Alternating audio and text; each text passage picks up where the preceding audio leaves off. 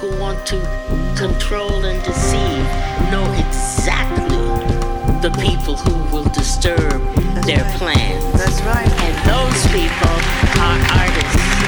They're the ones that tell the truth.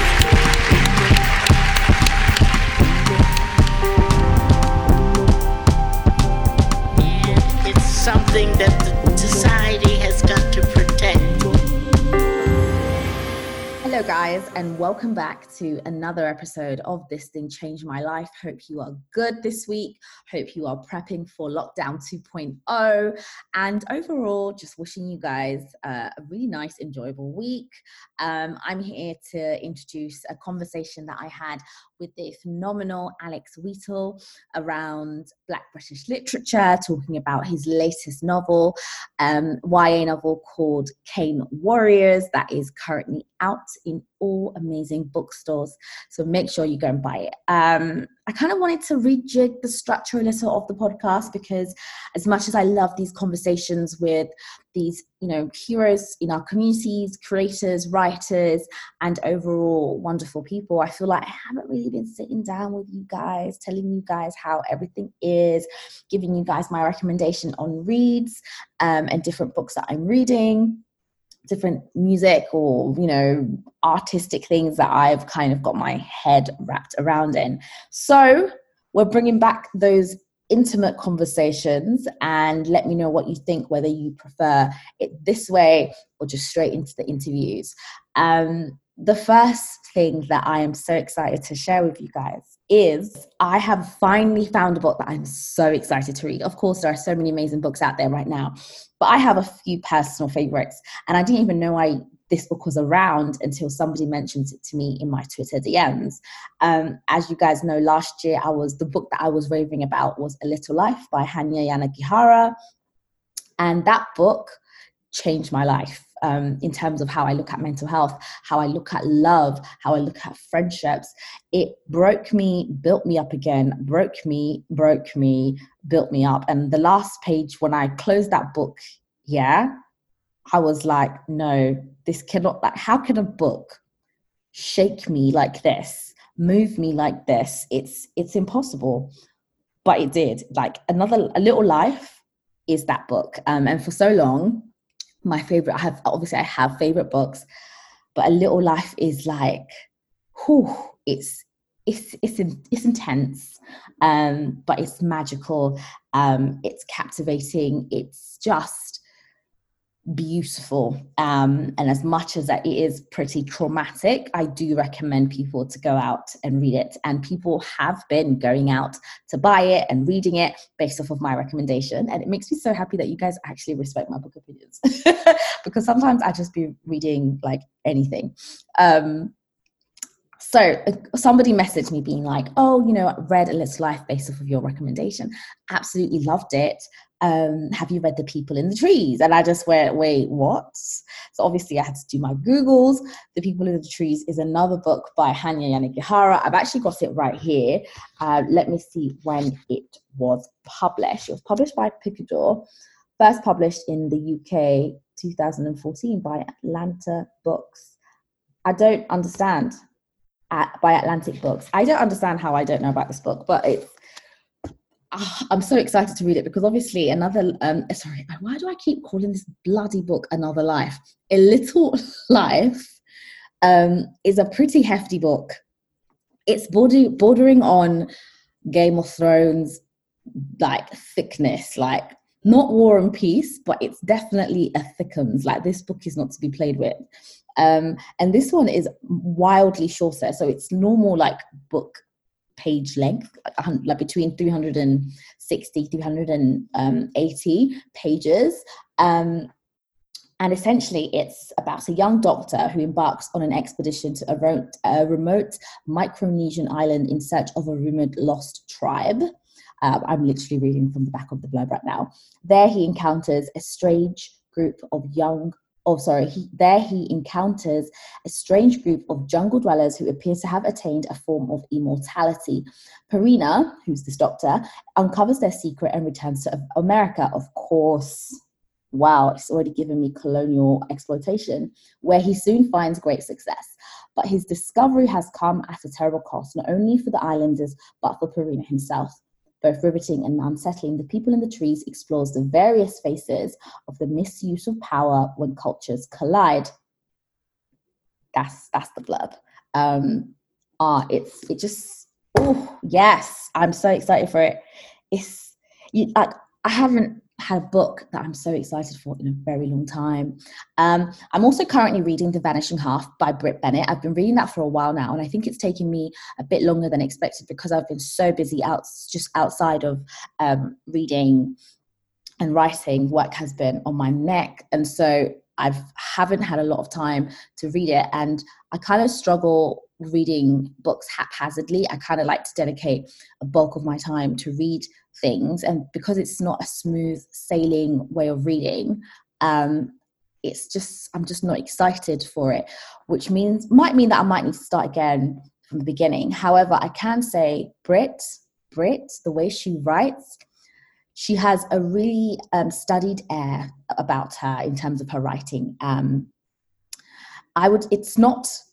It's effortless in its studiedness. I don't even know if that makes sense, but you can tell that she worked on this. You can tell that she is a professional in the writing space. You can tell that each word was intentional and was there to serve a purpose. It is a book that I think is really great for maybe people who want to start writing, because every time I read it, I'm just looking at the style. I'm looking at, the timing and, where she goes back and forth when it comes to timeline and events and how she draws you in. It's giving me Toni Morrison vibes. It's obviously also, the story takes place in, I think, 1960s. So it also gives me that vintage feel of writing. So I really recommend it for that. It's really beautiful, and also it has like one of the best covers of a book that I've seen in a very long time, and I'm a big cover girl. So Brit Bennett, The Vanishing Half is what I'm reading. The People in the Trees by Hanya Yanagihara is what I will be reading, and to be very honest with you, like, somebody should stop me because I'm even gonna read it like today. So yeah, those are the things that I'm really excited about right now. And, The People in the Trees really reminds me of A Little Life, and that just wildly changed my life in a really good way. So this episode obviously is me having a wonderful, beautiful conversation with Alex Wheatle, author of the newly released Cane Warriors, a YA novel. And I really, really hope that this book makes it into the national curriculum. I think it's wildly important for children and young people to read this book, to understand the effects of slavery on the Black identity.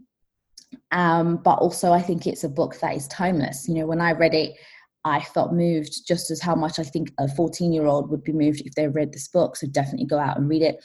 Talking to Alex Wheatle was so refreshing. It kind of felt, Alex has been in this writing game for a very long time. He's been an author for a very long time. So it just felt like I was this young kid, listening to somebody that is seasoned, that knows their work, knows their craft, and can give me an insight into what was happening before, obviously, I knew about anything. So it was really refreshing talking to Alex, and I really hope you guys enjoy our conversation. So sit back, grab yourself a nice cup of coffee, if you're doing your laundry, if you are, I don't know, doing the dishes, make sure you get comfortable and really enjoy this conversation. I will see you guys very soon. So without further ado, let's hit it up. Let's see what Alex Wheatle has to say. Hello, guys. I am here with the amazing, incredible, outstanding, phenomenal Alex Wheatle. Thank you, Ray. Great to be here. I always like to give my guests, or should I say co-host, which is the name that I'm giving you today. So you have a lot of responsibility on your hands. You're not just a guest on the show, you're also a co-host for today. Oh, okay. I wasn't aware of that when you first invited me on. You are an amazing author. with a variety of books under your belt and more exciting things. And you have a new, would you call it historical fiction? Yeah, historical fiction. Sometimes I think YA is too narrow a term. So Cane Warriors, I believe that everyone should read it. From say 11 to 111, why not? So yeah, it's for everybody. I agree, because when I read it, the character Mao, he's 14, but it just didn't really occur in my brain that he was 14, because he just sounded like he had the emotions of that I would have if I was stuck in his position. So much as it's YA, I think it's very timeless and ageless, should we say. Perfect. So before we get started, how are you? How have you been? Obviously during lockdown, just staring at the four walls and trying to get into that space of creative mode, if you like. But also, what's further impacted me is what happened with George Floyd and the subsequent marches all over the world. And I just found it very difficult to watch the news channel with COVID and everything else, and also try to be creative. So I struggled a bit. It's only the last 2 months or so that I've been back on the game, if you like, being back creative and trying to develop different ideas. And, the old Alex kind of writing animal is back again. Fantastic. I actually also had that trouble where I felt really deflated, especially when the protests were all happening. Yeah. And so many, a lot of the media was covering it. My mother telling me, you better not go outside because Corona has not left. So it was about juggling that. And I've spoken to a few artists, and there are two camps. There are those who have been fueled with what's going on and have written, but I guess we're quite similar, because I was completely deflated and I had no ideas whirling in my head. But a good friend of mine told me that during that time, I tried and find things that inspire you. I don't know if you do the same when you are in that environment of feeling a little bit uninspired, or whether you have a creative block. What are the sort of things that you end up doing to kind of reignite that fire? I withdrew back into my reading, which was great for me. I read a couple of YA novels, including Danielle Giondo, Burning Brightly, which is fantastic for a debut author. She's very young. She's going to be a big star. And at any time of stress, I always kind of retreat back into the golden period of reggae. So even more so during COVID. And so I feel that uplifts me a little bit in the morning, or as I'm writing, or as I am just going about me. So I just dipped into those old classics, singers, Gregory Isaacs, Burning Spear, Dennis Brown, Sugar Minor, and of course, Bob Marley. Yeah, we're going to talk about Bob Marley in a sec. I'm really excited for that. So one question that I have for you is, I guess you've already answered it with Burning Brightly, but what is something that you're reading right now? Not anything at the present, because in the last 2 or 3 weeks, I've been so busy doing publicity stuff and marketing stuff for Cane Warriors, and also doing articles and so forth for the Steve McQueen project. And so that's filled my time, if you like. So I want to get back onto the reading thing again. I understand there's a new book about Toussaint Louverture called The Black Spartacus. I'm not sure if that's the correct title, but I definitely will be seeking that out in the next week or so, because obviously I'm very interested in the life of Toussaint Louverture, and this is a biography. So I'll be reading that very soon. Fantastic. Okay, this is one of my big fire questions. The first thing that comes into your mind, I think I already know, but we'll see. Yeah. So, Alex, who is the greatest artist of all time? Oh my God, that's not an easy question. Wow. Oh, dear me. And that includes writers, actors, musicians. Absolutely. All, when you think about it and you take in all the art that you've consumed, to you, it's a very personal question. Who is the greatest artist to you of all time? Well, I guess the greatest influence, if I could put it that way, Bob Marley. See, I literally said, oh, I think I know it. Yeah. And I was right. No doubt. Yeah. Yeah. Fantastic. No, this Bob Marley. That's the name that comes into my head. The greatest influence on me, especially as I was transitioning from this little naive black kid living out in the sticks and coming to Brixton in the late 1970s, and reggae hit me, and then I began to feel an identity listening to his music. I really felt that I belonged for the first time in my life, and so he had an amazing impact on me. Not just him, but his fellow Wailers, Peter Tosh and Bunny Wailer, the whole group. I mean, I listened to the first album, to his last album, religiously. Yeah, I did, and I just felt a sense of being, a sense of belonging, a sense of finally I found my tribe, if you like, because you know, as a young boy growing up, I had no reference points to tell me who I was, and so Bob Marley did that for me. Yeah. Do you think that luxury is given to a lot of young people now? I'm just thinking back then, in the 70s, 80s, that lack of representation must have taken a massive toll, especially with regards to your own identity politics, but also with regards to creatively. Do you think that the change that we've seen and the mass representation that we get in different mediums of society and art, have you seen actual progress, and do you think it's here to stay? Yes, I've seen actual progress. I mean, we have to remember that the marches, the civil rights marches back in the US in the 60s and so forth, what we've seen this year is much more bigger because of social media, because you can access information at a click of on a phone. And so the information is right there in front of you. When I was growing up, I had no reference points whatsoever. I mean, you have to understand that I grew up in a children's home that was very white dominated. I never saw any black figures in authority whatsoever, you know, in charge in any home in the children's home village, none, not even in the schools that I went to. And so all my reference points were accessed by television.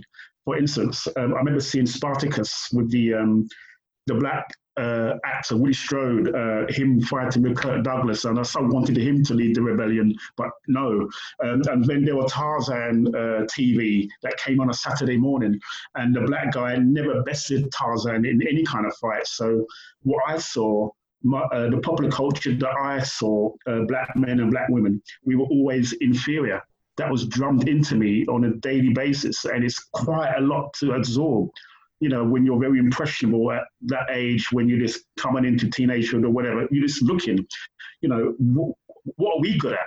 And so that first person was Pelé, being a footballer. I thought, there's a black person who's the best at what he does in the world. And that meant the whole world to me, it really did.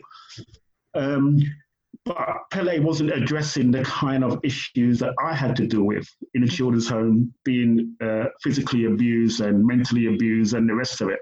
Mm. And so what Bob Marley offered me, when I heard his lyrics and I heard his songs, it felt like he was addressing me. And that felt so special.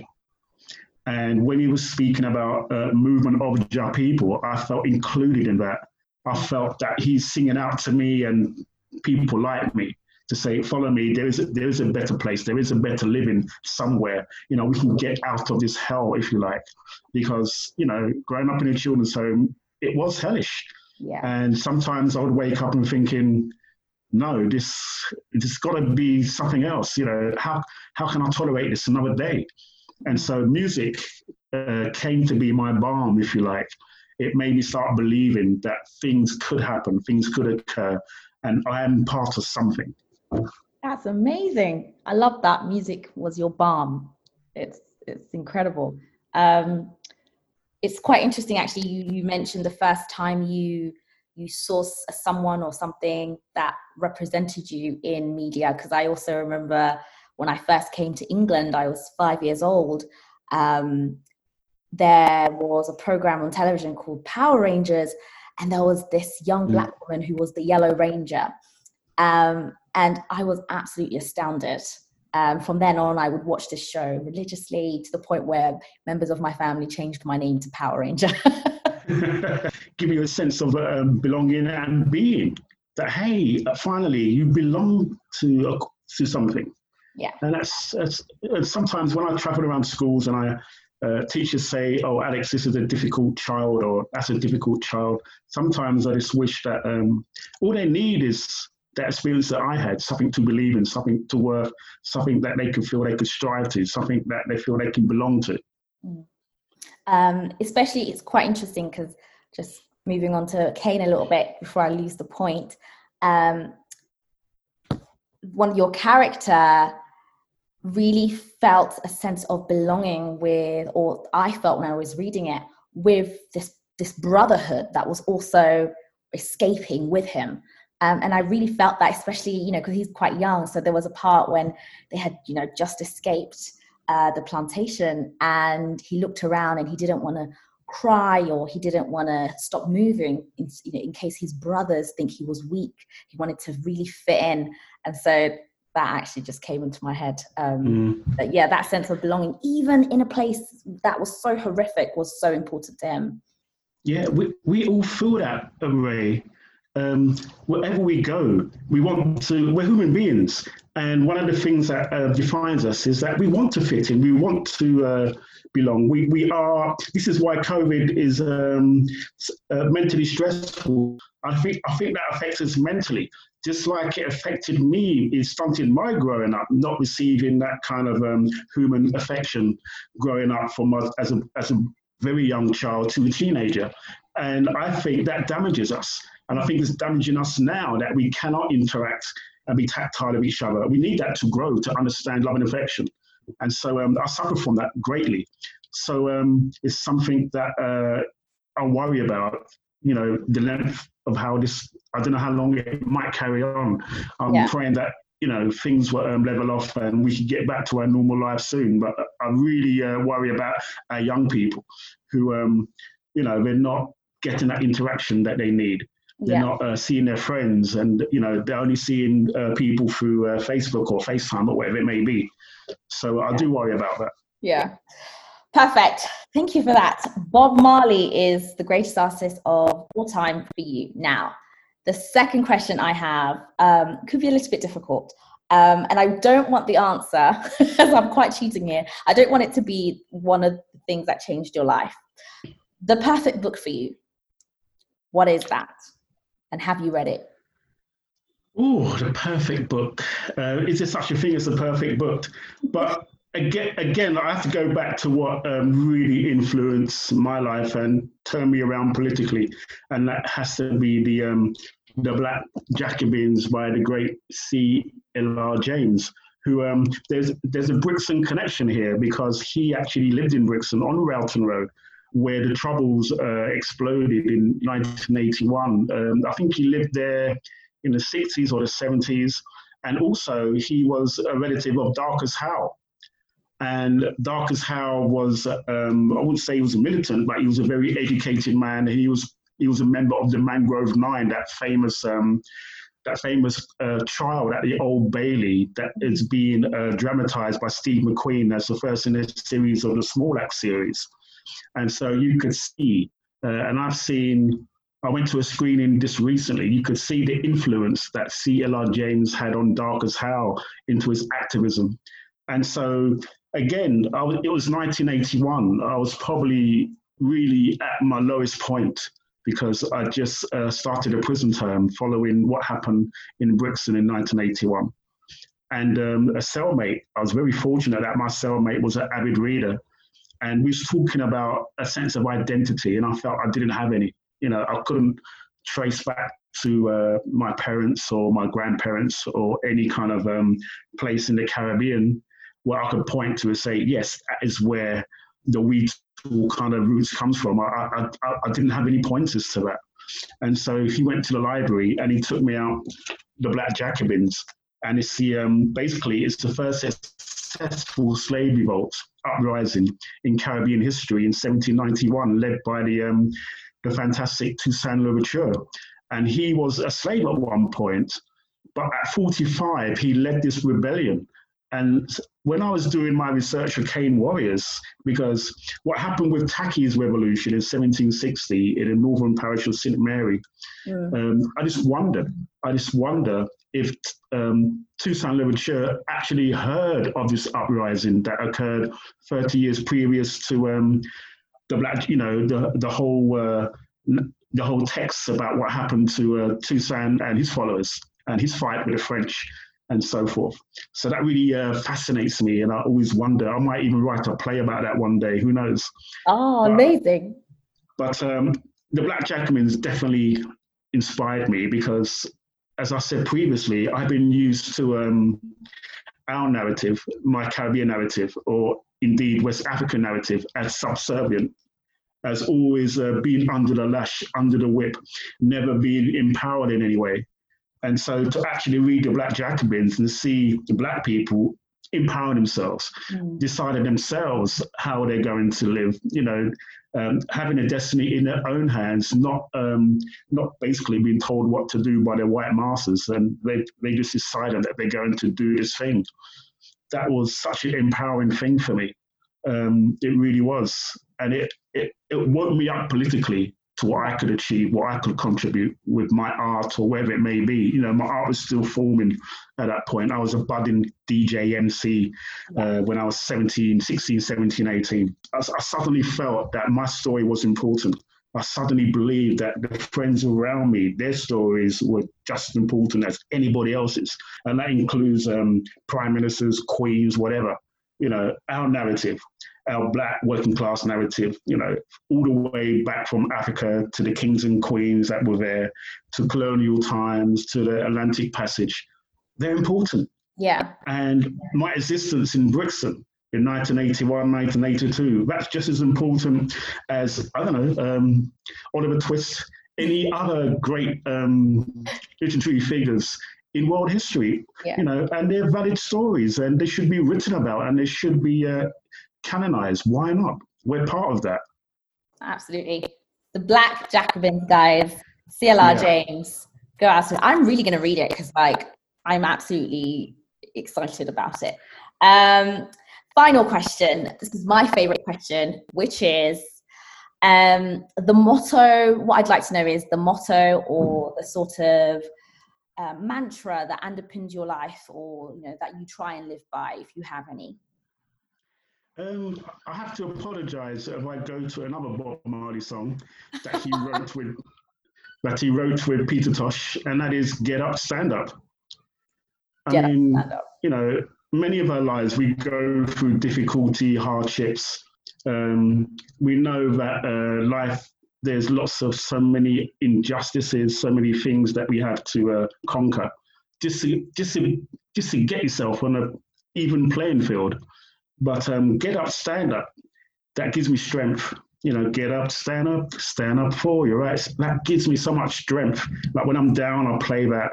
And despite what's happened to me in the past, despite the trauma of my childhood, despite all the difficulties I may have, I'll play that, and that just gives me extra kind of boost of energy, just to carry on. No matter what the detractors might say, no matter what the people who might not appreciate me might say, it just gives me that extra bounce to face the world, if you like, and say onwards and upwards. Get up and stand up. That's what I'm doing. I'm going to fight to write my story. I'm going to fight to represent. I'm going to fight all these things that lay in front of me. And that song does that for me. Get up, stand up for your rights. I love it. It reminds me of actually quite a recent song, so you can understand why I'm pretty millennial. But J Hus came out with, who I'm absolutely obsessed with, by the way.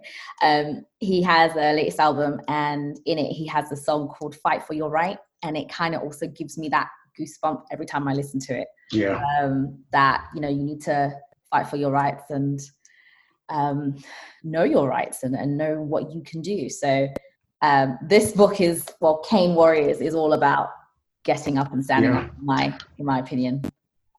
Especially when, I don't know if I'm pronouncing their name right. Is it Mayo or Mao?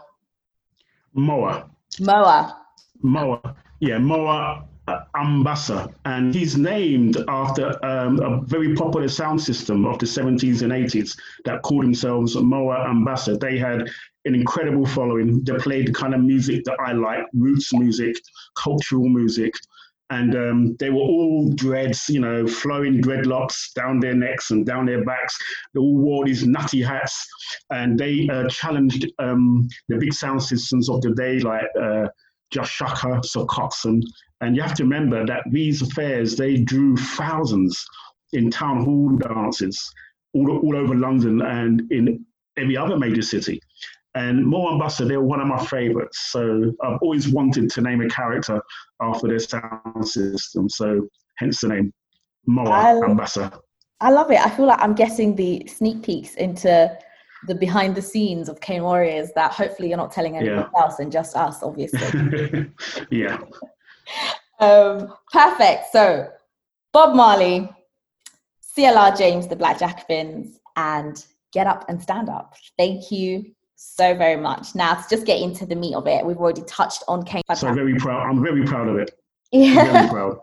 And it, just to give a backdrop, it follows the life of Moa, who is a 14-year-old boy in a plantation, and also it's an actual historical fiction and narrative of the Taki Wars. But it's a bit of a mystery. Some legends say he was an African prince who came from the Akan district, the Ghana. Basically he was shipped to the Caribbean as a slave, but he was a very educated man before he was shipped over. So he spoke apparently very fluent English, and so he could attain a job at the master's house, perhaps maybe looking after cattle or looking after the chickens or whatever it may be. And while the master, they had no idea that he was planning this Easter revolt, because his tradition, his beliefs told him that he cannot stay captive. That's just not an option for him. And so that's why he manipulated this revolt. And I felt it was interesting, especially whilst I was doing my research, I discovered that 12, 13, 14-year-old boys, they were considered men by the master class, slaves. And so they would get whipped just exactly the same as his older black guys were, or black women were. And that really moved me. I think, my goodness, how could you even tolerate that? How could you even get up in the morning as a 12, 13, 14-year-old boy to work these long 13, 14-hour days? And they had this horrible term called seasoning, basically. So when you actually went out to the fields, they kind of normalize brutality by whipping you on the back just to prepare you for life. And so that's what I felt it would be more interesting if I take Moa's perspective rather than Taki's perspective. That would have been the easy thing to do. And also, I'm a YA writer. And so I thought, I really want this to penetrate schools, education institutions. That's my goal with this. I really want our narrative to be out there, because so often, Rafa, it's been our narrative has been written by establishment figures like William Hague, who come out with Wilberforce books about it was white people who were the saviors of the slavery thing. They abolished it, but they failed to say that they were given £20 million in 1833. The slavers were. That's an astronomical figure. Yeah. Back then, I'm not a mathematician, but today that would be worth billions. And so, of course, they didn't mind to, give me the money. There won't be slaves anymore. The slaves weren't given a penny. But they failed to mention that all these insurrections, all these revolts actually damaged the sugar trade. It harmed them financially. And so this kind of deal to give these people £20 million was, obviously for me, quite obscene, really obscene. So we need to capture our narrative. We need to tell our stories. I think it was a great, what's his name, the African writer, about the lions. Can you remember that phrase that you said about the lions? The lions never get to tell the tale of the hunt. Who said that? I think it was Chinua Achebe. Chinua Achebe, yeah. Yeah, that's what he said. The lions never get to tell of the hunt because they're the one shot, and so you always get the tale from the hunter. Yeah, and I feel the same with colonial history, where it's so often it's the establishment figures who try to tell that tale. We need to start, and I think this is what, for me, Black Lives Matter actually means, that we capture the narrative when we start telling our own stories. And this, I guess, this neatly leads on to what Steve McQueen's doing right now with Small Axe. He's capturing our stories. He is a ferocious champion of untold stories. And this is what Small Axe is all about. He's telling those stories that have been there for many decades. And I'm sure the viewers will absolutely be absorbed by them. And hopefully the greater population will wonder, how comes these narratives have not been on our TV screens before? I mean, obviously, Steve McQueen can't tell every story, but my God, he's made an incredible start with these 5 films. I've seen 2 of them thus far, and they are overwhelming. They are terrific. It left me an emotional wreck. So I don't know how I'm going to feel when I see all 5 of them. It's really a momentous time for Black British filmmaking. It really is. And it's basically going to just conquer the world, I believe. It Amazing. Really is. Yeah. Just back to Cane Warriors for a bit. When I read it, there was this notion of freedom and death, which was quite linked together. A lot of the characters, it's either they died or they were waiting to die if they stayed on that plantation, or they become free.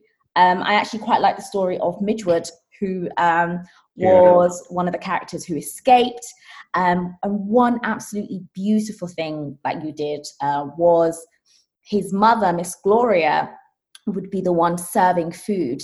And she, along with only a few young children, were the only ones that would be smiling. And, your character asked, his mother, why does Miss Gloria smile? And his mother told the story of, well, she had a son, Midgewood, who escaped.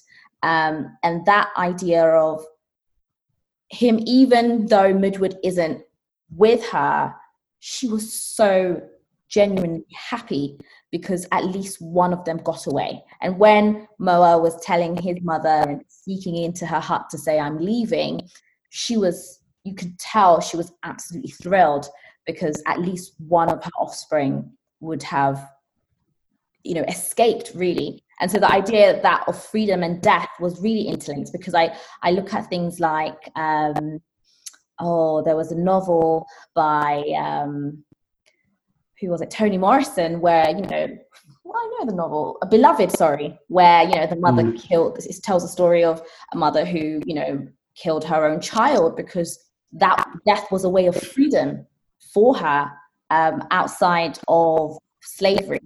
And how close were those themes in your head or, at the front of your head when you were writing Cane Warriors? Oh, very much so. That dilemma, if you like, where Moa's father, he's one of the, and you cannot blame him because he's lost children before. You cannot blame him for reasoning that he doesn't want him to go on any revolt or slave uprising because he knows that will mean certain death.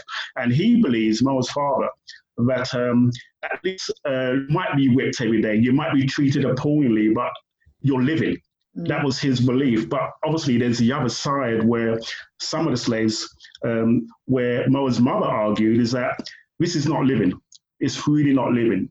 You cannot, I do not want this for my children to be treated and, to see them every day under the lash, under the whip, being treated so brutally, inhumane, like animals.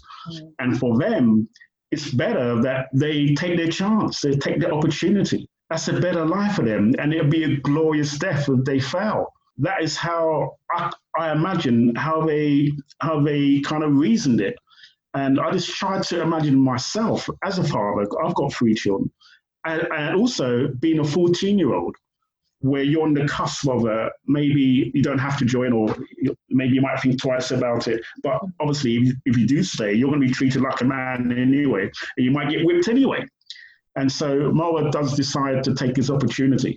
But it's that dilemma, isn't it? To live, under the lash, or to go out there fighting.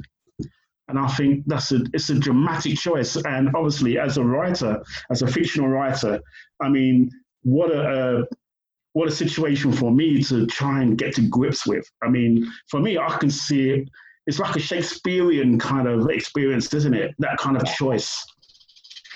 And I'd love to see that played out on a stage or on a screen or TV drama or whatever. But just that kind of part of the story, the start of the story, that's what captured me. And I could really make hay with that and play out the differing roles of parents and so forth, and the argument that Moa has with his father, and the father actually trying to stop him from joining the revolt with that fight he has with a few of Taki's comrades. So that was an interesting dynamic for me. Yeah. I think it's quite interesting because you posed such heavy questions on a 14-year-old, but it really spoke to the burden of young children. You said before that Moa was treated as an adult, even though when I was reading the book, his internal voice was exceptionally young and very, he sounded like a 14-year-old boy. So there was that discrepancy and almost confusion whilst you're reading, because why are these people treating him like he's an adult? But then you pose these questions where a 14-year-old has to choose between tacitly complying with the way that his life is to joining a revolt that could potentially provide freedom for himself, autonomy for himself. And it just made me so incredibly sad that even though I transposed that and put that on the modern young 14-year-old black boy living in Britain, and as much as so much has changed, when I, as a 27-year-old woman, when my mother called me and said, don't go to the protest, there's COVID outside, stay inside the house, I also had that struggle of, but I want to go out and make a difference, but I know that I'm much safer inside, and, I'm alive inside, but there is still so much issues.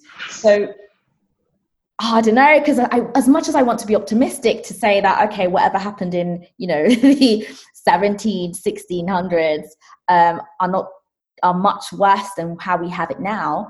Young black kids are still not afforded lighter choices.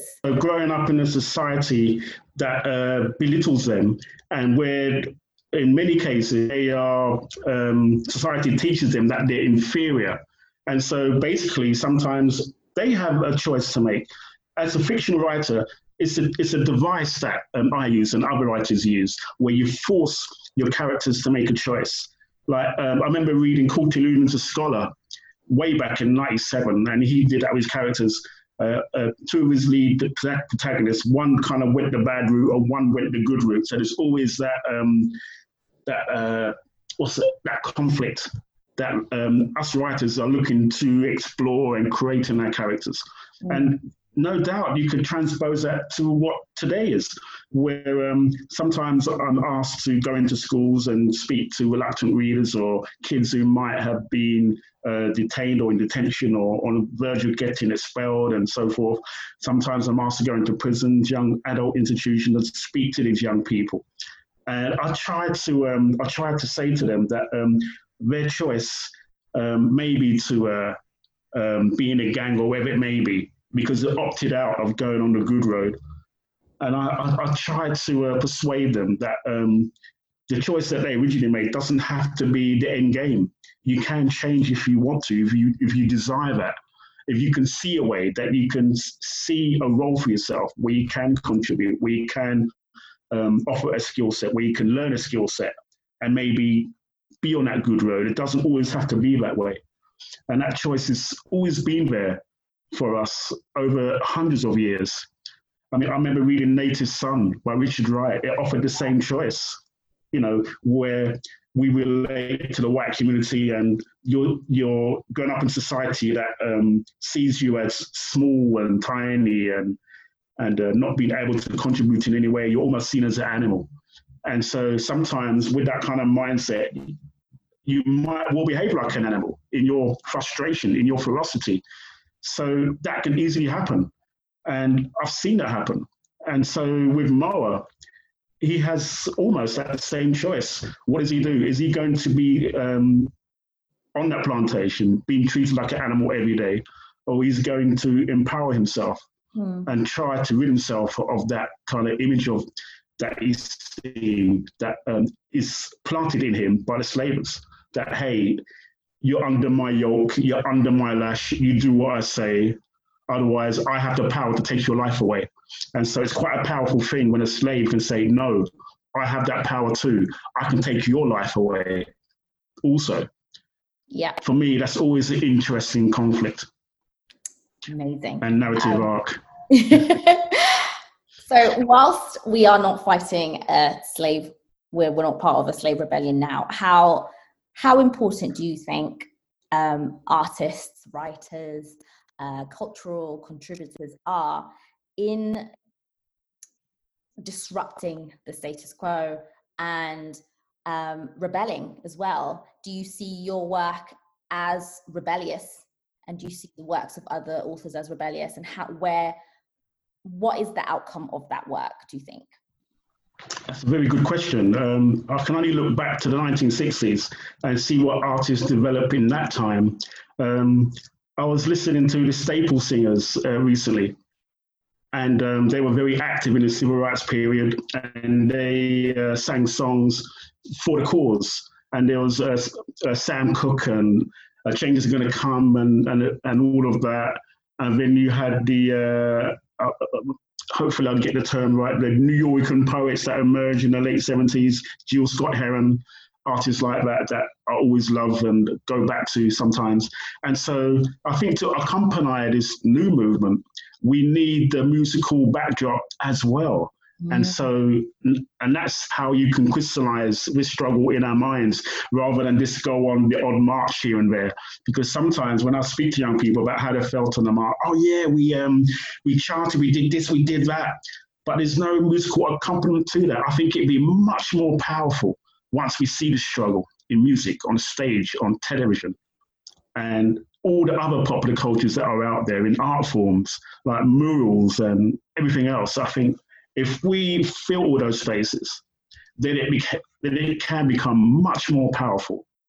Because remember, Bob Marley emerged in the early 1970s. He was an artist in the 60s, but he emerged politically in the early 1970s. And if you look what happened in Britain in the late 70s, early 1980s with riots all over the land, yes, it was because of the way we was treated by society, but also what really stilled our hand was listening to get up, stand up for your rights, and so forth. You know, we were listening to all that narrative from reggae coming from Jamaica, and it made our hand strong. You know, we used to be in record shops and see a black hand clutching barbed wire with blood dripping down the palm. That's an incredible, powerful image. So, you know, despite Thatcher, despite William Whitelaw, who was the Home Secretary at the time, we was ready to fight because we had heard of our brothers fighting in Angola, Mozambique, South Africa through reggae music. And so it empowered us. So music can do that to you. Art can do that for you. Hearing an incredible piece of poetry can do that. You know, or seeing a piece of artwork, it can just politicize us immediately, like it did for me listening to Exodus and all the other reggae artists of my day when reggae was king between 75 and 1985. And so that's what I'm looking to now, to see what artists can come up with, see what they can create to accompany this movement. Because as I said already, this has been the biggest kind of movement. It's even bigger than civil rights because people were marching all over the world. And what made it so powerful, there was black, white, and whatever in between, marching with them.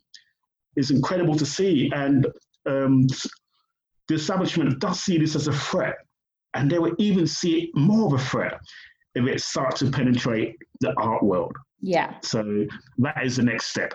How do you, though, keep up that motivation? Because I actually remember having a conversation during that time of all those protests and around George Floyd, and saying, gosh, I feel absolutely helpless because I don't know the impact of these protests. I'll go to a protest and I'll come back home and my neighbors are still enjoying their barbecues outside. The sun is shining. It's a beautiful day. There is no disruption. But I don't know, how do you deal with that sort of hopelessness? Because in my head, these cycles of revolution have happened before. And I don't know if I'm patient enough to see the impact later on when I want it now. That's why the art forms and creative forms are so important. So they could basically steal us and make us believe that this is a cause worth fighting for because it's there in art form, and that gives us some kind of hope. When you think about it, I don't know how for long you was educated in the English system. You said you came over here when you was what age? 5, so pretty long.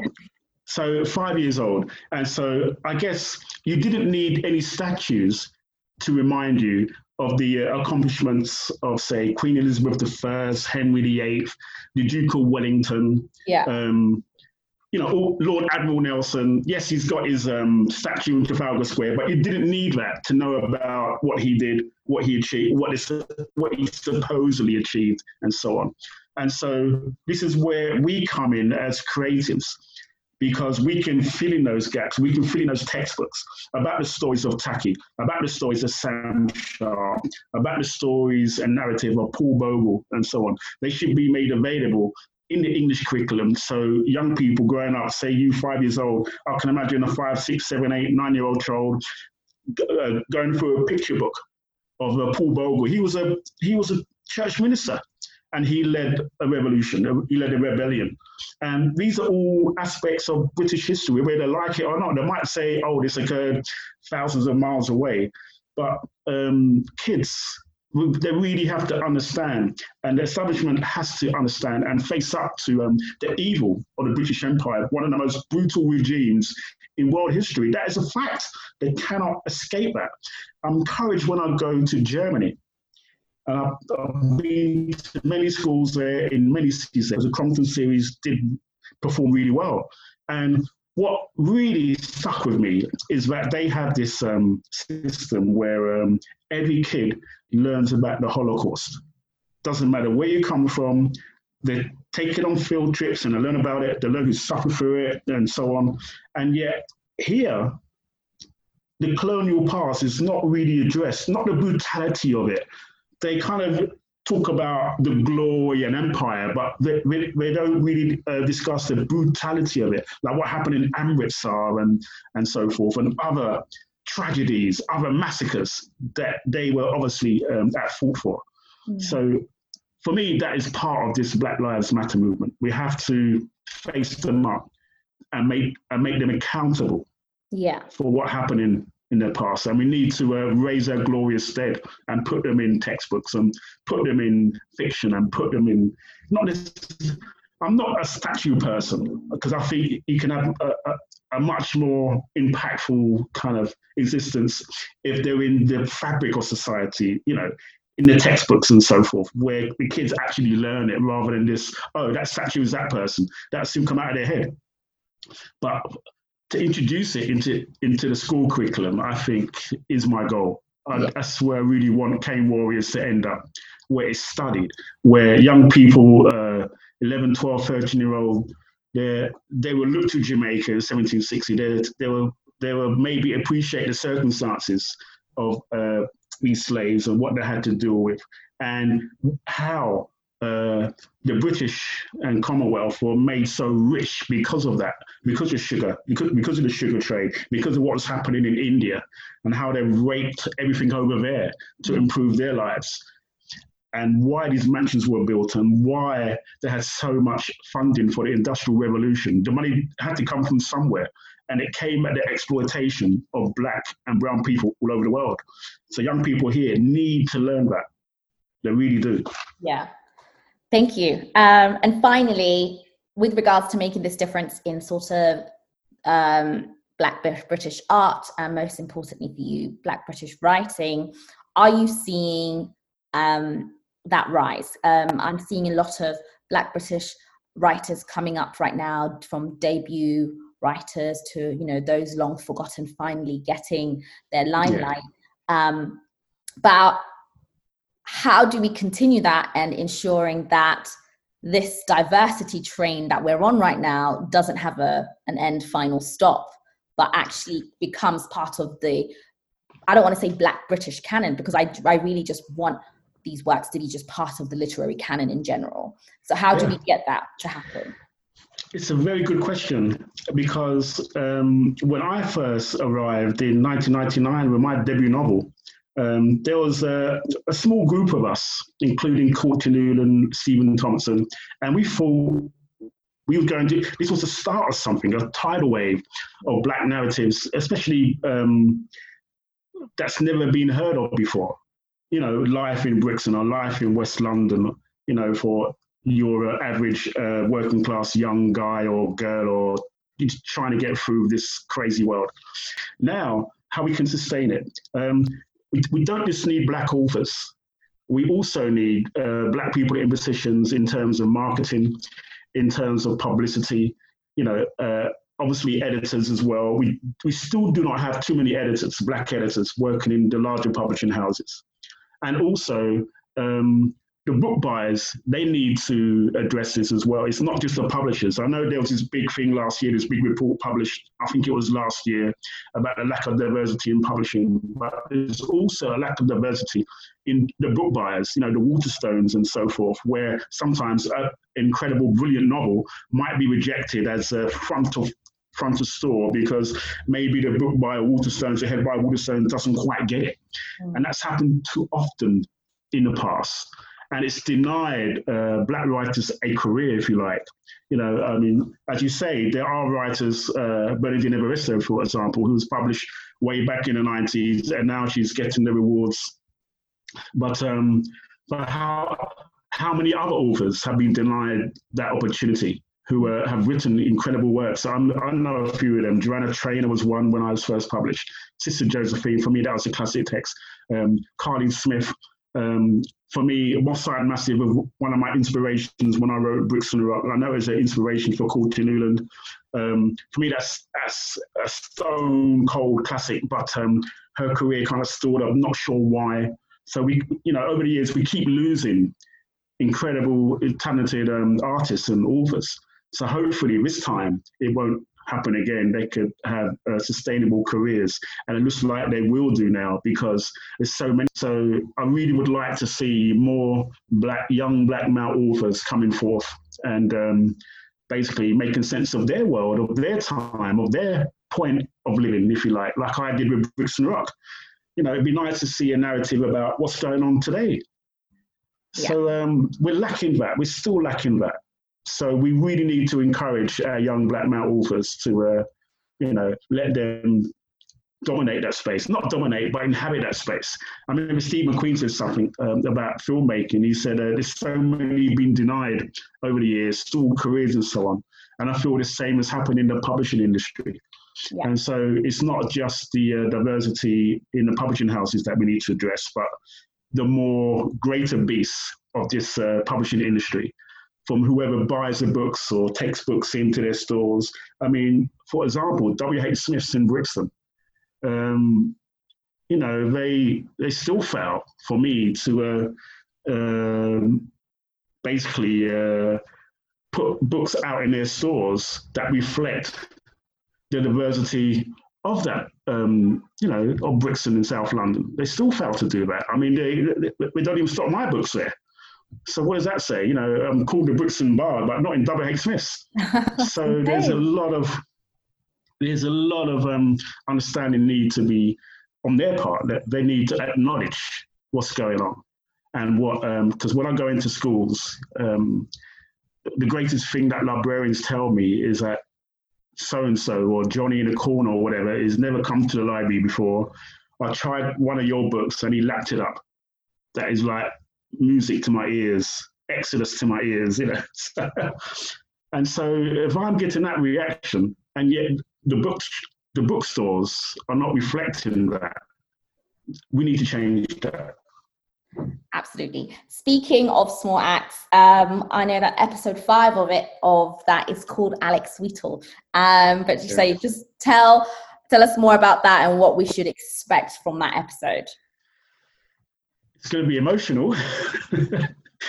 I can say that much, but basically it takes my time from living in care, from when I'm around about 8, 9 years old, and for what I suffered there, and eventually to Brixham, where I went to in the late 70s, and it kind of documents my time, that traumatic period that I had as a young boy, until I ended up in prison, following the Brixton riots of 1981. And basically, where I met Simeon, who was really like a father figure to me, and he helped me with that transitional kind of process of not knowing who I was, not believing in myself, having very low esteem, and him giving me the Black Jacobins to try and find some meaning in that book, some kind of belonging in that book. So it's a very important narrative. It really is, not just for me, but for any others who maybe felt lost or still feel lost even today, who are not sure of what direction they're going, not quite sure if they have the talents to make any kind of contribution in society, not quite sure if they're going to be ignored or forgotten about, or their life doesn't mean anything. I mean, that's what I was in my teenage years. And so hopefully it will be quite inspirational to anybody who has gone through those moments. And you don't have to be rich or poor or whatever. You can just have those moments anywhere in your life where you doubt yourself, where you think to yourself, God, what is life all about? And so my story reflects those struggles. Yeah, thank you. And just a few final questions. A tip to the artist, doesn't necessarily have to be writers, but any sort of artist that wants to interrupt, that wants to make a change, that wants to accompany the movements that we have on, and the fight for racial freedom and equity. What big tip do you have for them and for their work? Well, something I was told when I was 18 by Simeon, when I was asked, Alex, what are you passionate about? And I thought long and hard about that. And I said, I'm passionate about what I went through, what my friends went through, what I've experienced. I feel it's important. And he said, then that's your thing. You've got to express that. So that goes to anybody. Find your passion. What do you want to say to the world? What are you raging about? What are you happy about? That is art. That is the purest art form that that's how I define art.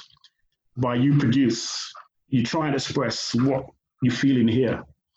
And that's what I've been doing. I mean, I'm not doing anything different to what I was doing at 16, 17, 18, when I used to write my little raps, my little lyrics, my little songs, or even when I was 8, 9, 10 years old, when I used to try and make a little comic.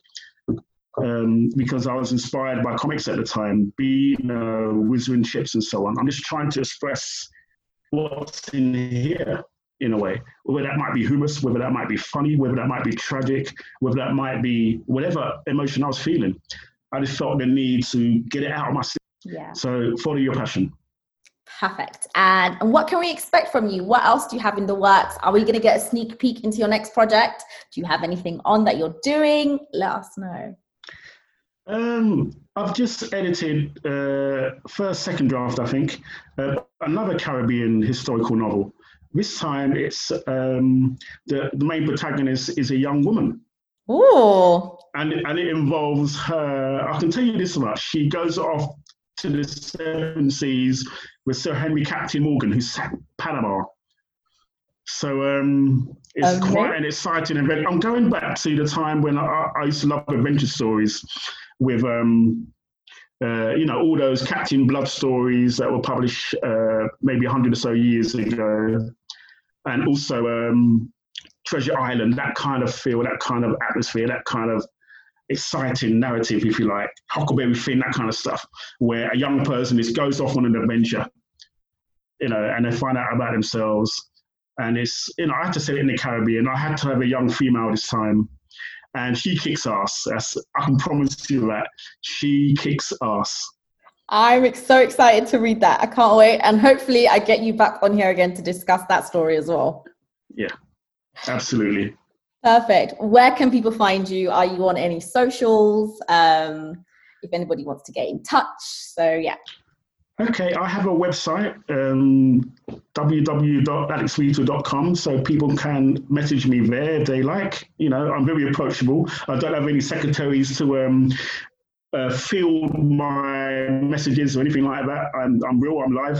So they can, anybody can contact me through that, or on Twitter or Facebook, and, I'll get back to you. Perfect. Thank you so much, Alex. It was absolute pleasure to have you on. I have literally learned so much. I think you've been an amazing guest. Thank you. Thank you for having me. A pleasure. Thanks for listening, guys. And I will catch you guys next week. I want to remind us all that art is dangerous, and it's something that the society has got